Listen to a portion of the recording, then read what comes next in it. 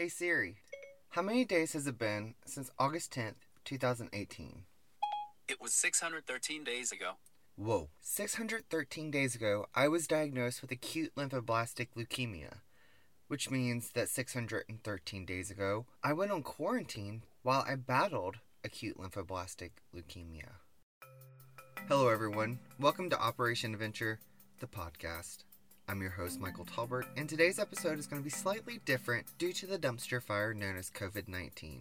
Instead of traveling to a remote area or a beautiful destination, I thought, hey, why not have everyone send in questions involving Operation Adventure and traveling, and I'll do my best at answering them. Initially, the podcast that was going to be released today was titled, My First Job, Working at Deer Island State Park.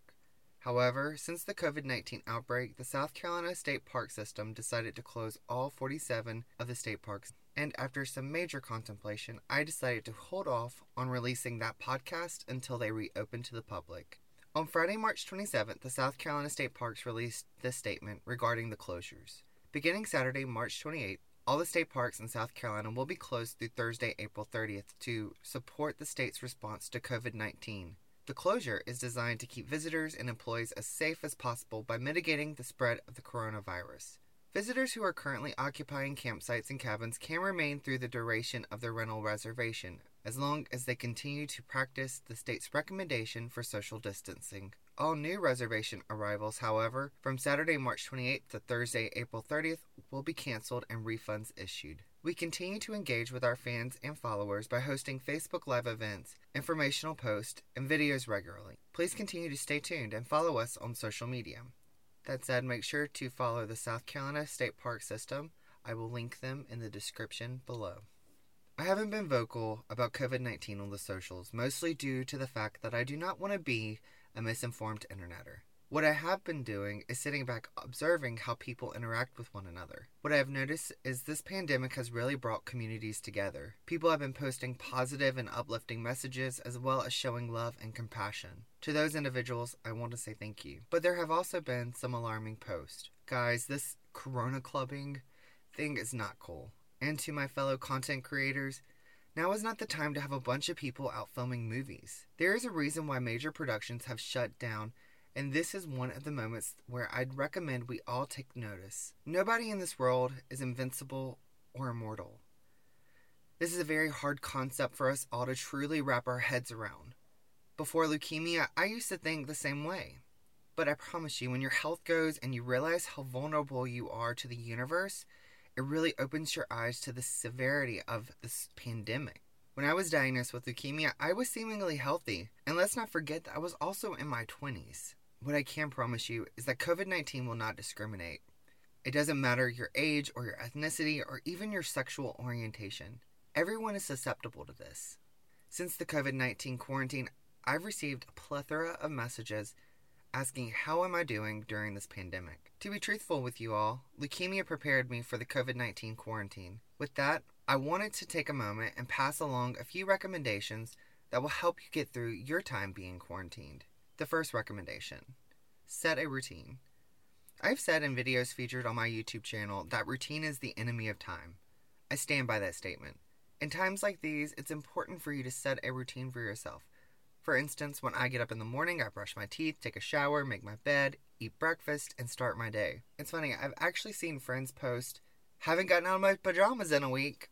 And then a few hours later, they'll post, I'm going insane during quarantine. When will this be over? And for me, that solidifies the importance of getting up and being motivated every day.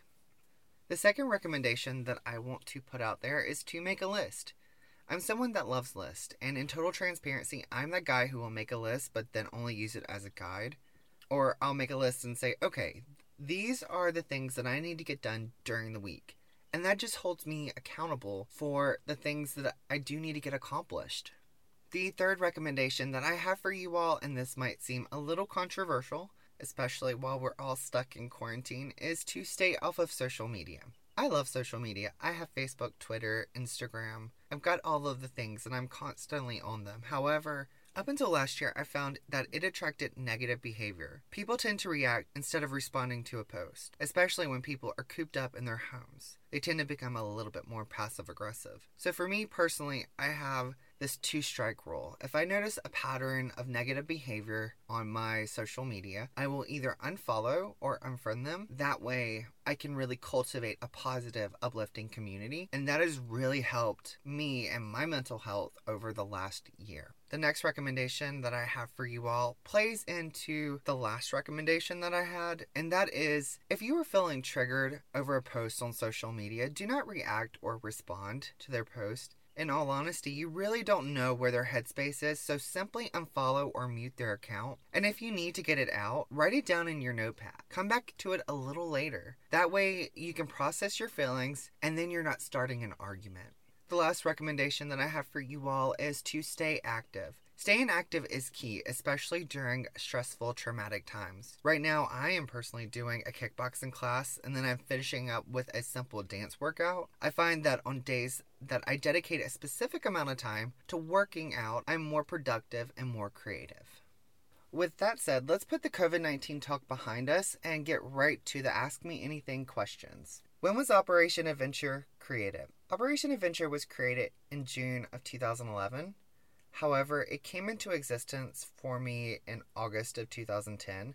One of my best friends drugged me to see this tiny film called Eat, Pray, Love. It starred Julia Roberts, and it was based on the memoir by Liz Gilbert. Such a powerful movie, such a powerful book. However, at the time, I felt so called out. And when Brittany would ask me what I thought about the movie, I would say, I can't believe you drugged me to it. At the time, I was in a really unhealthy relationship. I was also working multiple jobs. I was severely unhappy. And that was when I decided, all right, it's time to end this relationship and move on with my life. And by November of that year, we had broken up. And June of 2011, I did my first trip, and that was to Colleton State Park, Hunting Island State Park, Edisto, and then I finished it up going to Greenwood State Park because my family was camping there. At the time, I posted the video that I made on my Facebook page. There was no actual page for Operation Adventure. I did not know it was going to become what it became. However, I am so grateful that it did. When did you start vlogging, and what platforms did you use? I started vlogging in 2006. It was during my senior year of high school. At the time, I was in a situation with several of my friends that we just could not hang out. So we would film our hangout sessions and then post them online. And that way, it felt like we were all together even when we weren't. We were posting those vlogs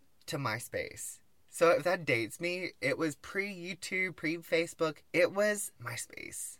Why did you decide to travel to all of the South Carolina state parks? That is a really great question. I started traveling to all of the South Carolina state parks because I needed an adventure, but I was also on a budget. And then after traveling to Colleton, Hunting Island, Edisto, and Greenwood, I realized there was so much adventure in each state park. That's what catapulted me into saying, all right, I'm going to go to all of the state parks. I'm going to document that travel. I'm going to put it out online for people to see and follow along with. And it was such a rewarding experience. And I say it was a rewarding experience because by the time that I had made the Facebook page, someone had actually commented on the page on one of my posts saying, I'm a stay-at-home mom. I don't get to travel. Seeing your travels, it feels like I'm traveling. And that was my aha moment of, this is something really powerful that I need to do. What are the factors that go into deciding a travel destination? Well, when I traveled to all of the South Carolina state parks, there was no requirements for where I was going. It was to check off the parks on my list. However, now when I plan a trip, there's got to be some relevance to the location, whether it's historical, or there was a film made there, or a book is based there, or both. I hope that makes sense. It might not, but that's just the requirements that I have. What are your top 5 favorite state parks to visit? Drew Allen State Park, mostly because I worked there from 2005 to 2011. It's a wonderful state park, great camping sites, it's always clean. Everything about Drew Allen, I love. Hunting Island State Park. When you go to Hunting Island State Park, you feel like you're in a jungle. That's actually where they filmed the Vietnam scenes in Forrest Gump. When I went there for the first time, I was so blown away. I love feeling like I'm in a jungle. I love being on a beach that feels deserted. Every time I've been there, it hasn't been packed with tourists. It's just been very low-key and private. Also, there is a lighthouse that you can climb 167 steps to the top, and you see out over the park. It's absolutely breathtaking.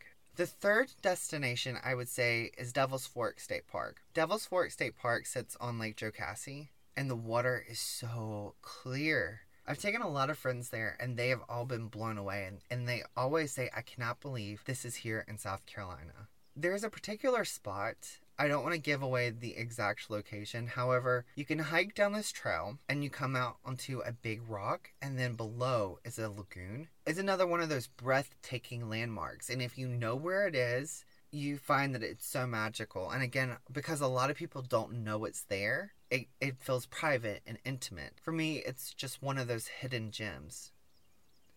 The fourth destination that I would say is Huntington Beach State Park. Huntington Beach State Park is in Murrells Inlet, South Carolina, and the Atalaya Castle is there. Atalaya is Spanish for watchtower, and the architecture is Spanish as well. It was formerly the home of Anna Hyatt Huntington, who was this amazing sculptor, and her husband Archer Huntington. Highly, highly recommend. I would actually love to get married at Atalaya. I just feel like it's absolutely gorgeous, and who doesn't want to get married in a castle? And the last state park that I want to recommend is Colonial Dorchester State Historic Site.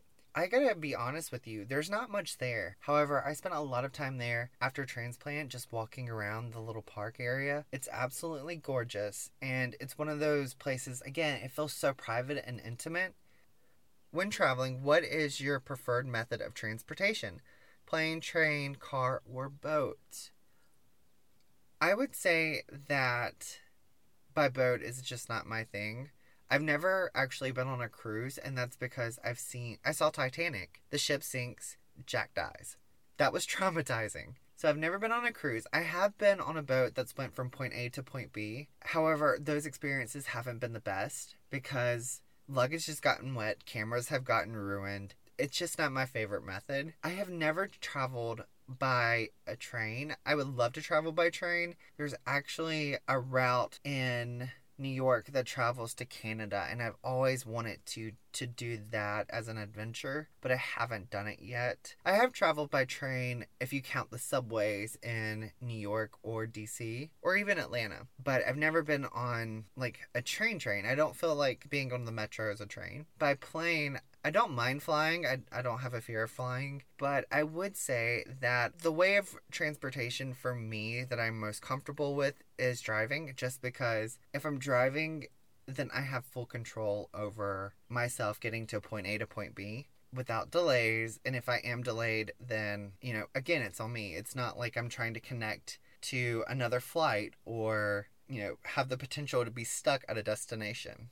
What advice would you give someone traveling outside of their hometown for the first time? I would say the best advice that I could give anyone traveling outside of their hometown for their first time is to be open to the adventure, be open to meeting new people. Traveling expands the mind, and it's so interesting meeting someone who might disagree with you in your normal everyday life. And when you're open to that, and you're open to hearing their perspective and their thought process, it's just very enlightening. What are some common items travelers bring with them? I always bring along sunscreen, a power strip to connect all of my cables, such as my computer and my camera and my phone. I also bring a change of clothes. I'll tell you a story about that in a second. And I always bring a map with me. So those are my essentials for traveling. When I was younger, I was at Oconee Station, and there is a waterfall there.